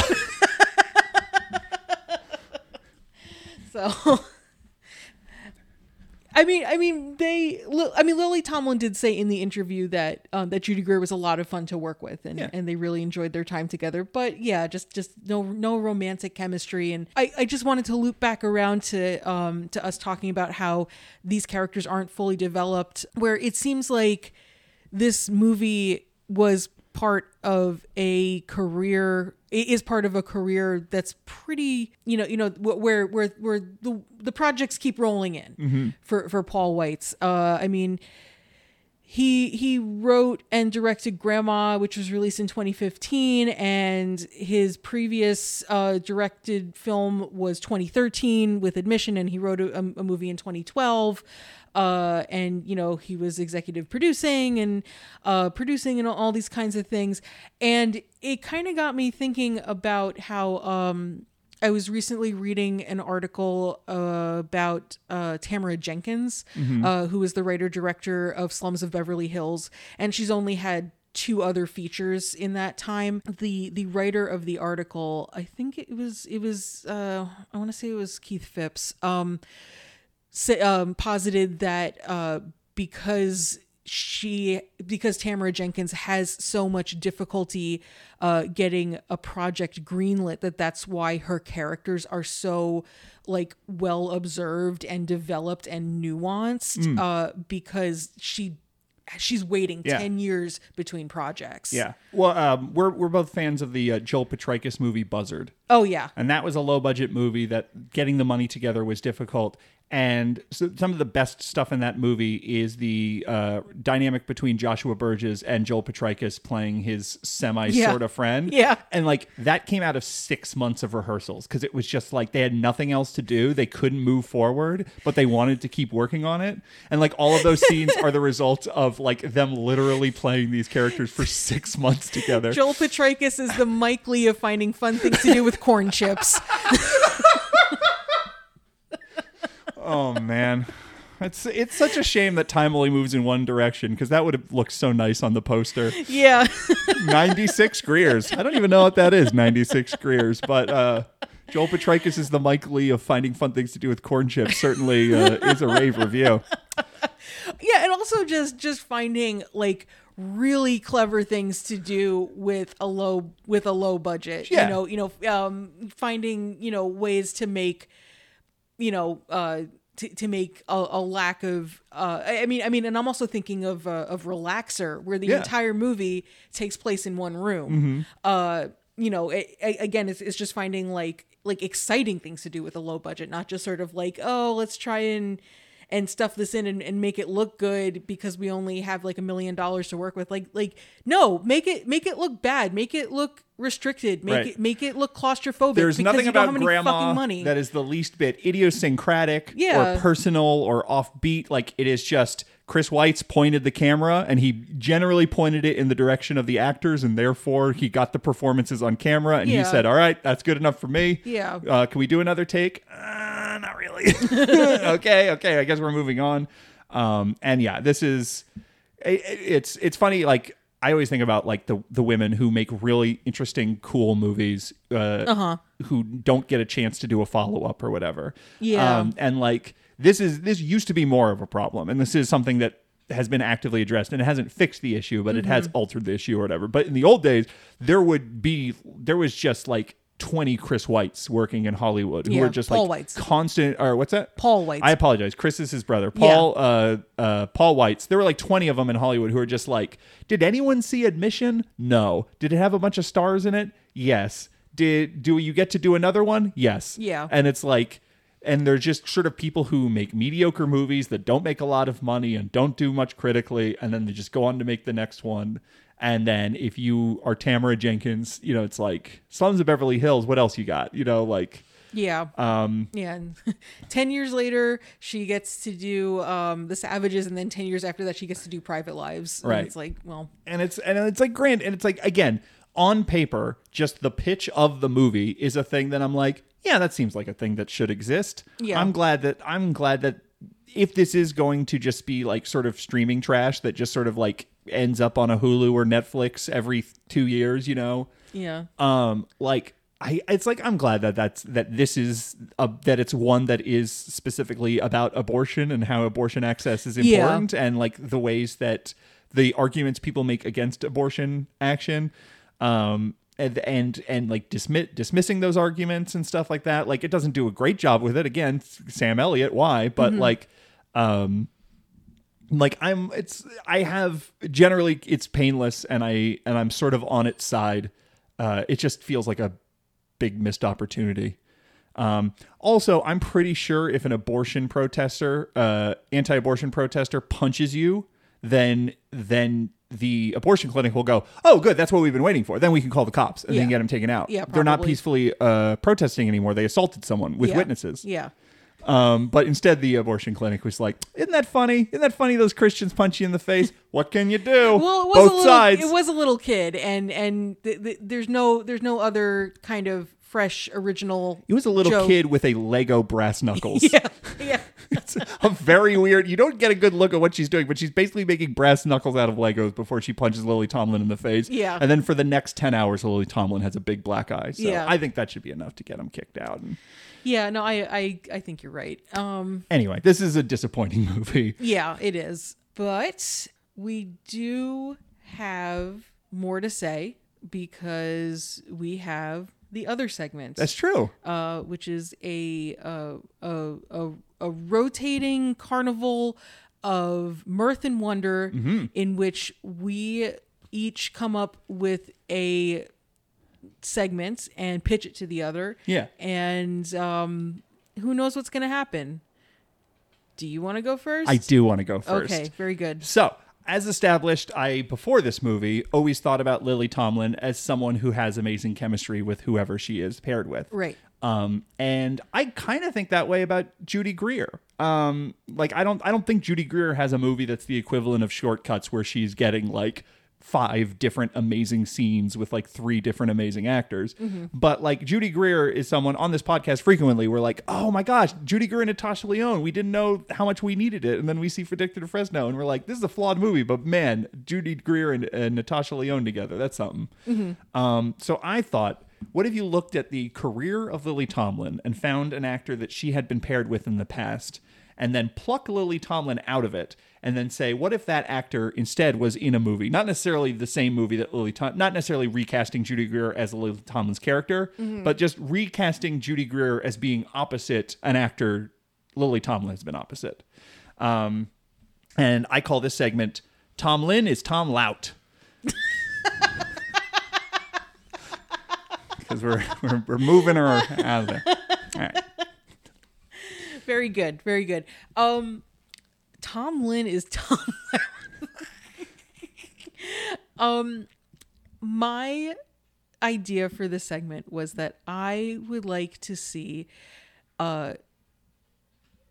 Judy Greer opposite an actor who was in another movie with Lily Tomlin that I went into with high hopes and found it did not live up to my expectations. That movie being 9 to 5. Oh, yeah. Which I think it just doesn't land the jokes. Yeah. It's one of those movies that, like, on paper, you get why everyone has declared it a cult phenomenon. And then you watch and you go, but it's not that good. Yeah, it's not that funny.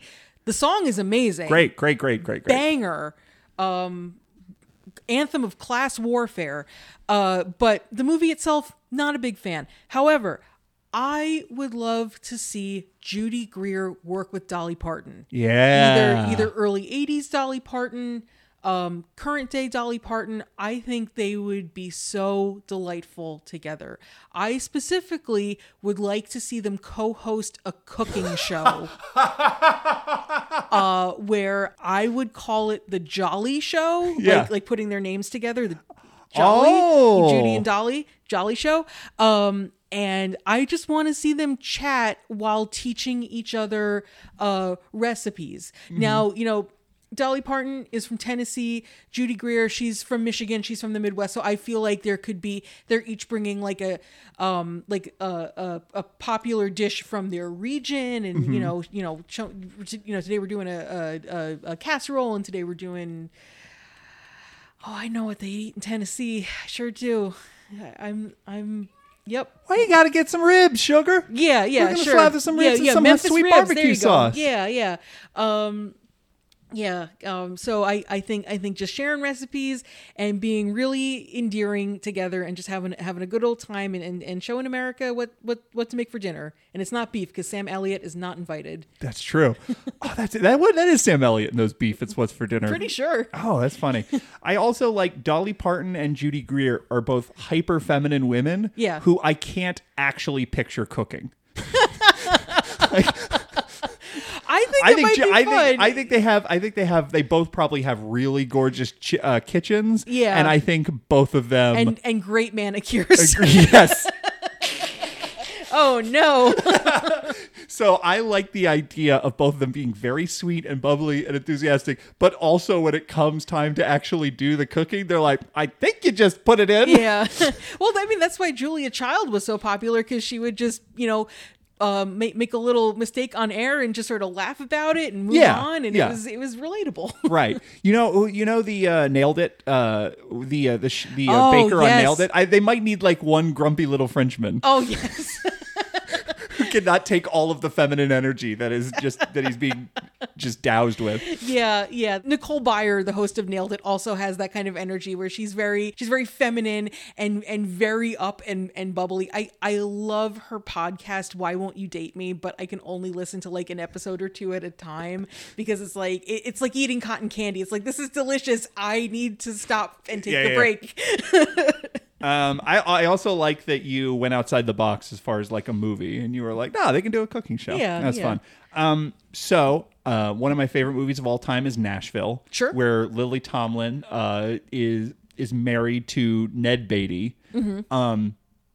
Lily Tomlin in that movie is a very fascinating character. Like so many of the characters in that movie, you get just enough details to paint a portrait of an extremely complicated and weird person. Mm-hmm. She is a woman who is the only white woman in an all-black Baptist choir.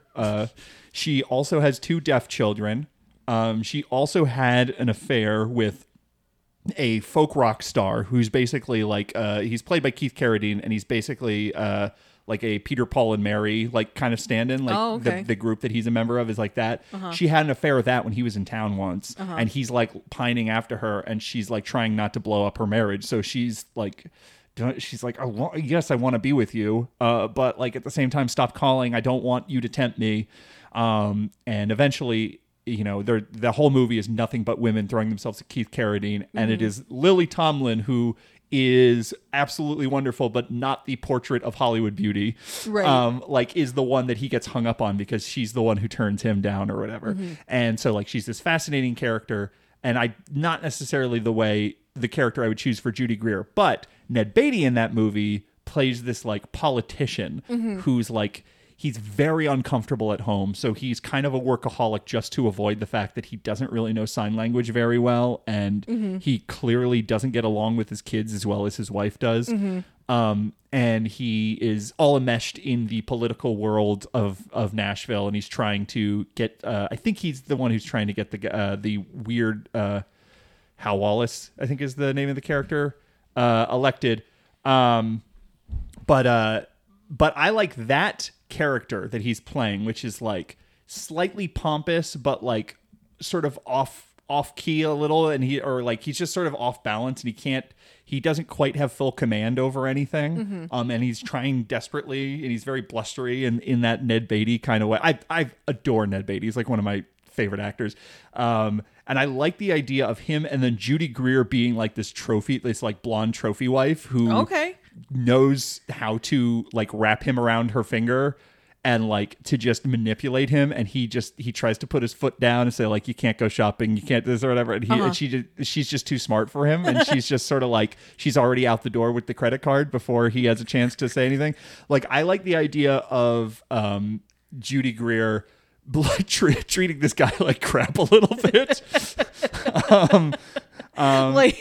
Like she's convinced him that Amazon.com is like a rainforest nonprofit that she's donating to when he's looking at the credit card something bills. like that. And again, like, this is, I'm picturing 70s Ned Beatty. I'm picturing like a movie takes place in the 70s where it is just like, now look, I'm the man of the house and I got to put my foot down. And she's like, of course you're a man. That's why I love you, is that you're such a manly man. And she's just, and she's like, she's like 8 inches taller than him. Yeah. And she's like, you're my key man. And then there's a good version of the key man. Oh, no. Never mind. Never mind. Let's dump it. The whole thing. I forgot that the last 70s Judy Greer thing we saw was the key man. But she looks so great with that Farrah Fawcett haircut. It's true. So, it's true. I mean, there's no reason to throw the baby out with the bathwater. I think that Robert Altman had a real great touch with like beautiful, funny women in the 70s. Like, so many of his movies have these great performances by women and very quirky, strange women. And like, when you think about Julie Christie in like McCabe and Mrs. Miller, or, you think about so many of the characters in Nashville, it's like, I feel like Judy Greer, whose career did not quite line up with Robert Altman's in a way that made that make sense. Like, I think she would have fit in really well. Oh yeah. She'd be really good. I think her ability to very quickly sketch a strange detail about someone. Yeah. Or just like be this irrepressible force of energy in a scene or whatever. Like, all of those things would have served her great in one of those big Robert Altman ensemble movies. Yeah. So that's the kind of thing I'm picturing. Well, speaking of pairings that make our little hearts go pitter-patter, my segment is going to be us reviewing the movies that we have covered thus far on 96 Greers, where Judy Greer's character has a romantic attachment in the movie, and we are going to agree on the top 3 romantic chemistry pairings. Okay. And this is a segment that I like to call Judy Madly Deeply. Oh, I love it. Oh, thank you. Judy Madly Deeply, one of the horniest songs I had ever heard as a 6th grader. My brain could not process the feelings. So thank you very much for that reminder. You are welcome. So of the movies that we have covered so far on this podcast, most of them, she's in some kind of, she's in a marriage. She's in a will they, won't they. She has a one night stand. Something of that nature happens. Actually, the only movie that we have done so far where she doesn't have some kind of romantic or sexual entanglement is Lolly Love.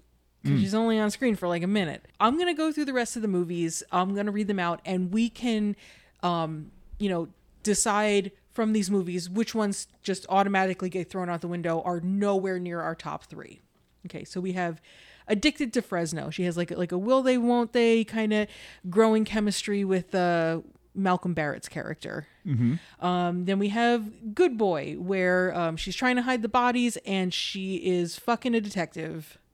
Then we have Aporia, where she has a really beautiful, bittersweet relationship with her husband, and that's like, we're gonna keep that one in.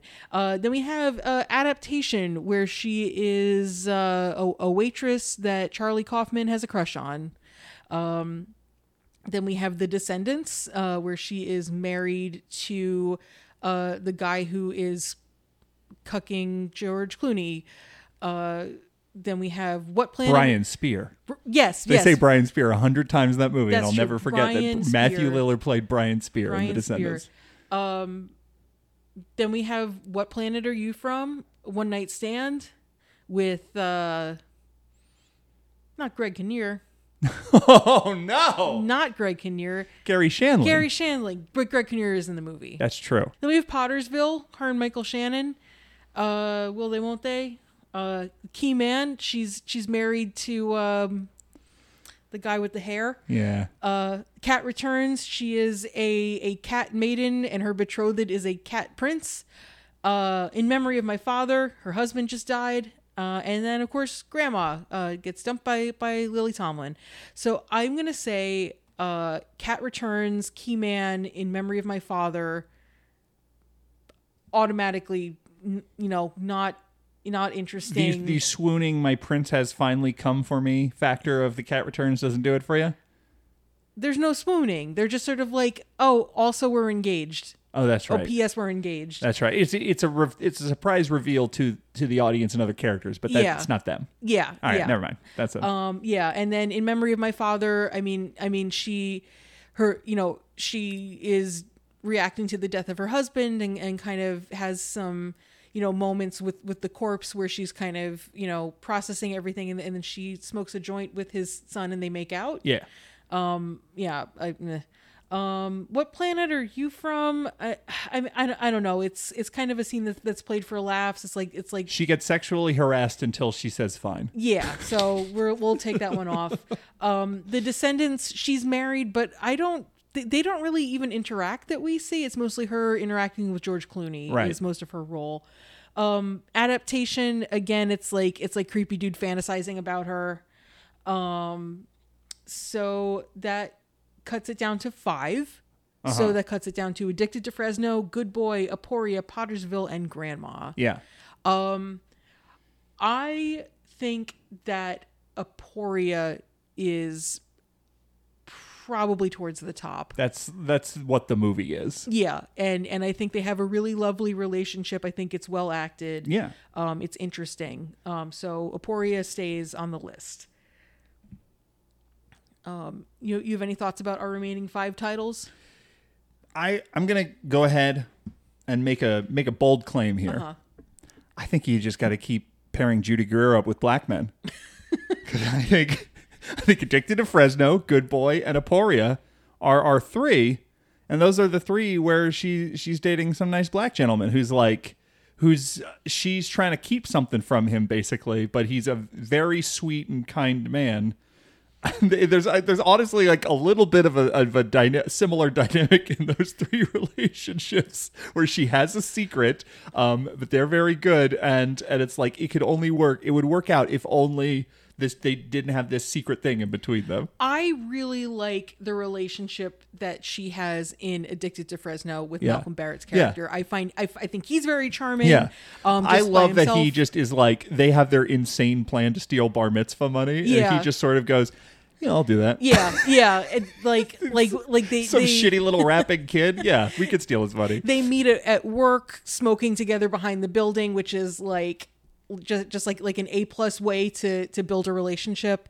I will say Good Boy, I am a little I am hesitant to keep Good Boy on the list. Okay. Number 1, A Cab. Number 2, when I was coming up with this segment and looking at the list of movies we covered, I sat here and I said to myself, was there a romantic relationship in Good Boy? And I thought about it, and I thought about it, and I said, oh yeah, there's like a thing with a nanny cam and she's sleeping over his house. That's all I could remember about that relationship. That's like the whole thing is she's trying to keep her murder. He's investigating her murders. It's like that classic thriller setup. Yeah, no, I know it's a classic all right, setup. Well, but I think the only thing that can I think Addicted to Fresno and Aporia have to be in here. Yeah, and I think if Good Boy isn't in here, the only thing that can replace it is Pottersville. and I don't think they have particularly glittering chemistry. Yeah, but really. But they are at least seem like they're friends and they're sweet. Like they're kind of sweet. What would you replace Good Boy with? I mean, yeah, we don't really have a lot of options, do we? Because definitely not Grandma. Grandma. This whole segment came about because I said to myself, I don't like this chemistry. Yeah. So we can't include Grandma. If we're talking about purely like screen chemistry, I really loved Nicolas Cage and Judy Greer working together. Yeah. But if you're talking about the chemistry of the characters, well, I mean, I guess that works too because it's a fantasy. Because in that movie she's playing a real person and she's also playing a fantasy projection of that person. And also them bouncing off each other in the real life scenario is pretty good, where she is trying so hard to be like bubbly professional, and then she realizes that he's taking it the wrong way and he is just trying to hit on her, and it's just that moment when it goes too far, it's like everyone sees it. Yes. I mean, that is a chemistry of a kind. Yeah, I mean, if we're not looking for the three best relationships, then definitely adaptation should be in here because I was thinking of this in terms of chemistry, because even though for the segment name I landed on the Savage Garden reference, I was trying so hard to think of like a Breaking Bad reference that would make you really angry at me, and I couldn't think of one to fit Judy Greer's name into. Crystal Jude Persuasion. That's what comes into my mind. Yeah, I was thinking I am the Judy who Greers, but like. I'm glad you didn't go with that. Yeah, one. I'm glad I did, but I did get it on the podcast. That would have been so baffling a title. If you set up the premise that you said I am the Judy who Greers, I would just be crickets in between my ears. I didn't think it would have landed. So, but yeah, I was just thinking like chemistry, like what's the relationship that makes you sit up and go ooh, kind of. Yeah. And I mean, good point. I'm for the love of all that is holy, I cannot remember anything about that relationship. I remember thinking they were cute, so it was one of those things where I'm like, oh, I hope this works out because they're cute.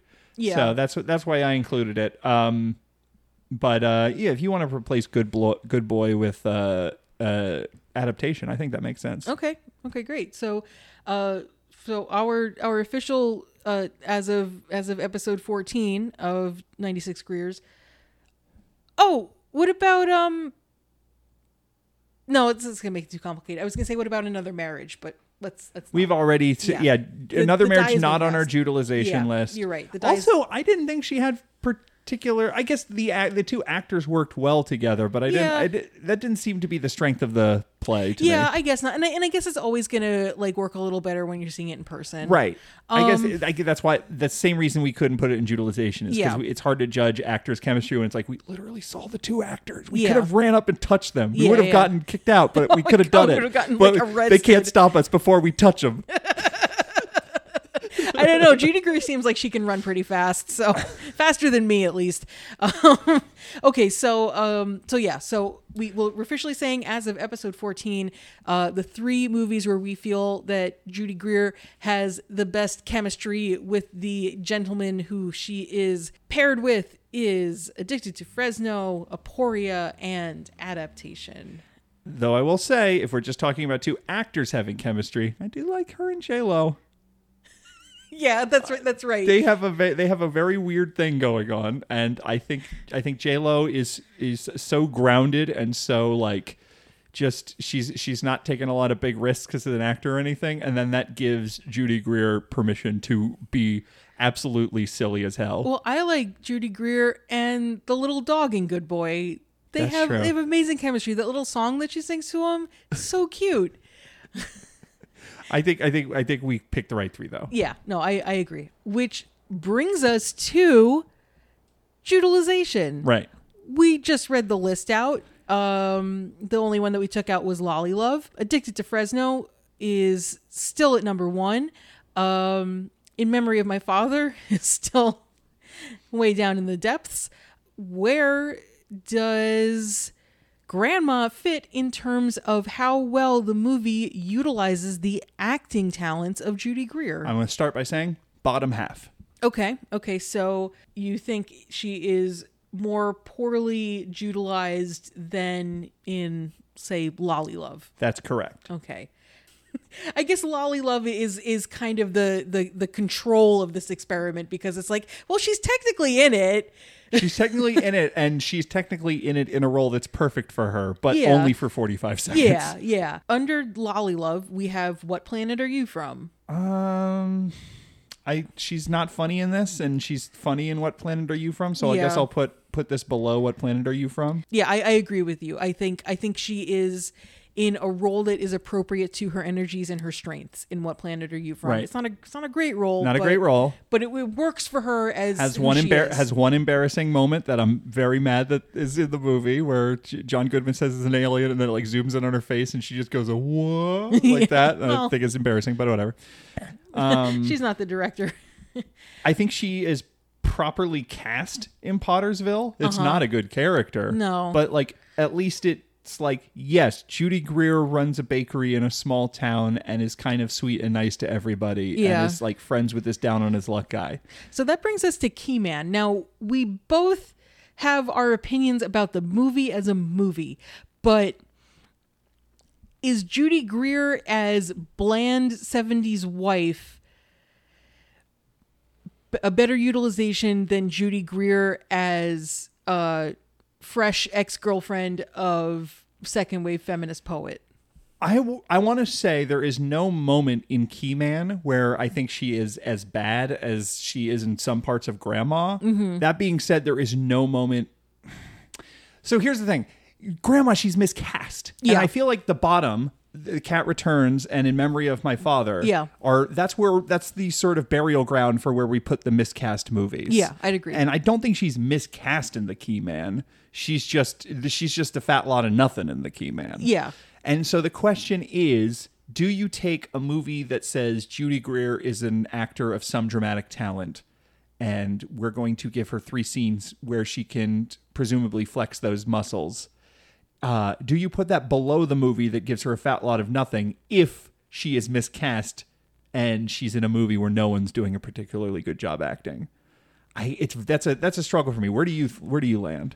You know, I really think with Grandma, the way that the character is written in terms of where she is in her life, and then Judy Greer being in her early 40s when she plays the role, it's not a good fit. Yeah. I mean, either you write the character to be more mature, or you cast a younger actress. Right. Or you give some explanation as to why she's as immature as she is. It's just not a good fit with where she was in her life and her career. Yeah, and I agree with you. The Keyman, she's not given anything to do. I mean, as I said before, she looks really cute with the Farrah Fawcett haircut. But true. I think Grandma has to go below Keyman, but above Cat Returns. Okay, yes. Number 11 of 13. Not the 11th worst movie we've covered. Right. No, not at all. Just the 11th worst movie in terms of the role and the what Judy Greer is given to work with. We're saying 11th worst. It's more like third best. Yeah. Or third worst. Yeah. Or 11th best. Third most robbed of a role worthy of her talent. Do you think that with the rise of these movies where they cast older women, they should bring back the Hag Shocker, and they should do Whatever Happened to Baby Jane and Who Slew Aunt Rue and What's the Matter with Helen and all these movies?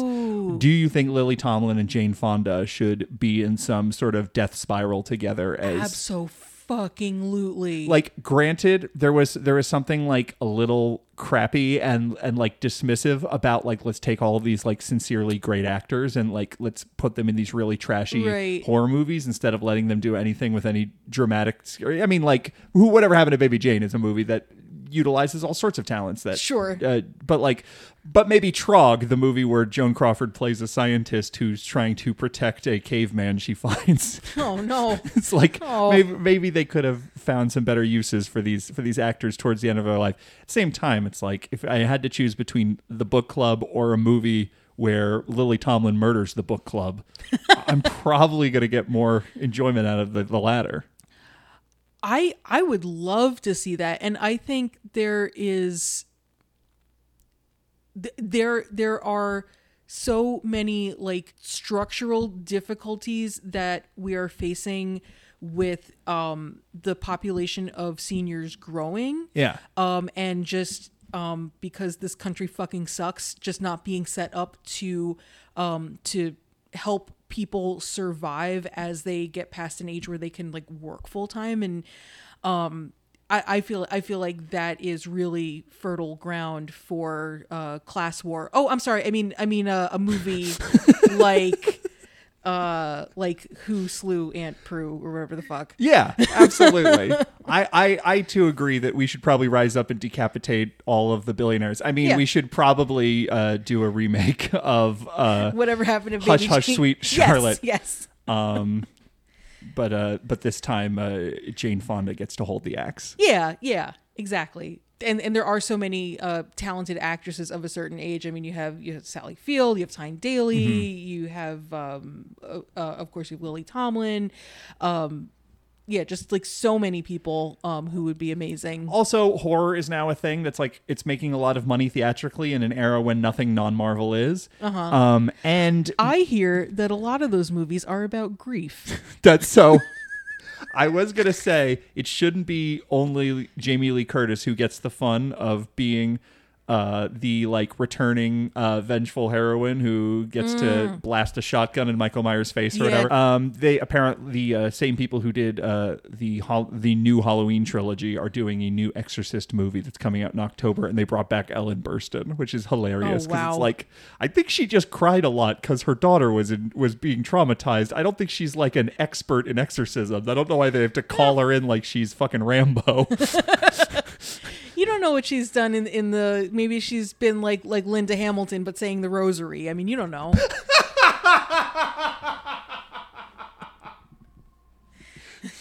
You don't know. She's just in this cell like lifting smoke orbs. Yeah.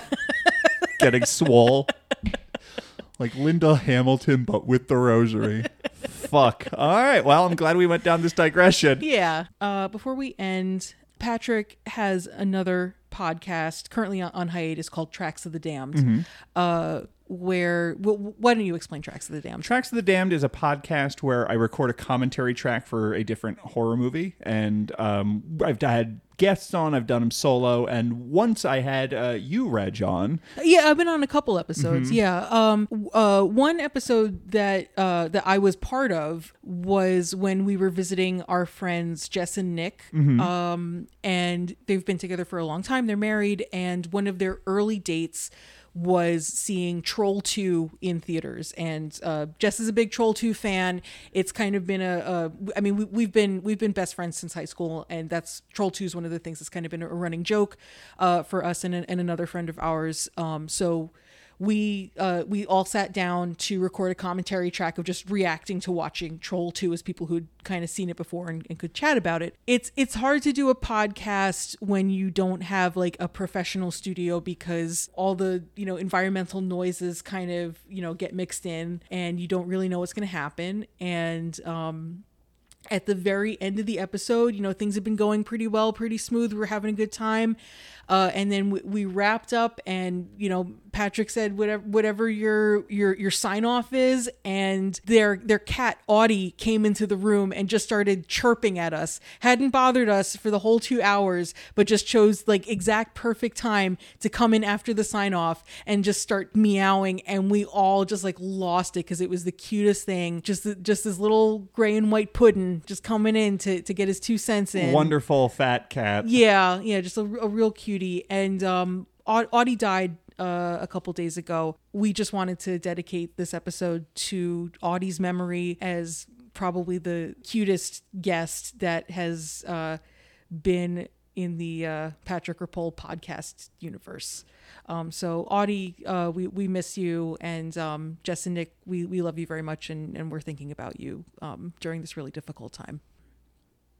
Our next episode is going to be on the notorious 2005 flop Elizabethtown, directed by Cameron Crowe. So that should be another. Speaking of the podcast, the Patrick Rapole podcast universe, the very first episode of Directors Club that me and Jim ever did, oh my god, was on Cameron Crowe, and we covered Say Anything and Elizabethtown. Oh really? And that must have been not that long after Elizabethtown came out. It was about like 5 years after. Oh, okay. Yeah. Okay. Well, still fresher in your mind. Absolutely. You can follow 96 Greers on Mastodon at 96Greers at laserdisc.party. And you can follow me on Letterboxd at Panda Bear Shape. You cannot follow Patrick on Letterboxd because we don't like to talk about it. No, but I am on Instagram and Blue Sky as Uptown Song Club. So... You're on Blue Sky? Yeah. I got an invite, and it was one of those things where it was like, oh, no one I know is on Mastodon, and I don't know how to follow people on Mastodon, but I know people on Blue Sky, I'll follow them here. Okay, well, follow Patrick on Blue Sky, I guess. 96 Greers is part of the Now Playing podcast network. Check out Now Playing for other great shows about film and pop culture and media. And until next time, I'm Reg. And I'm Patrick. And say goodbye to these.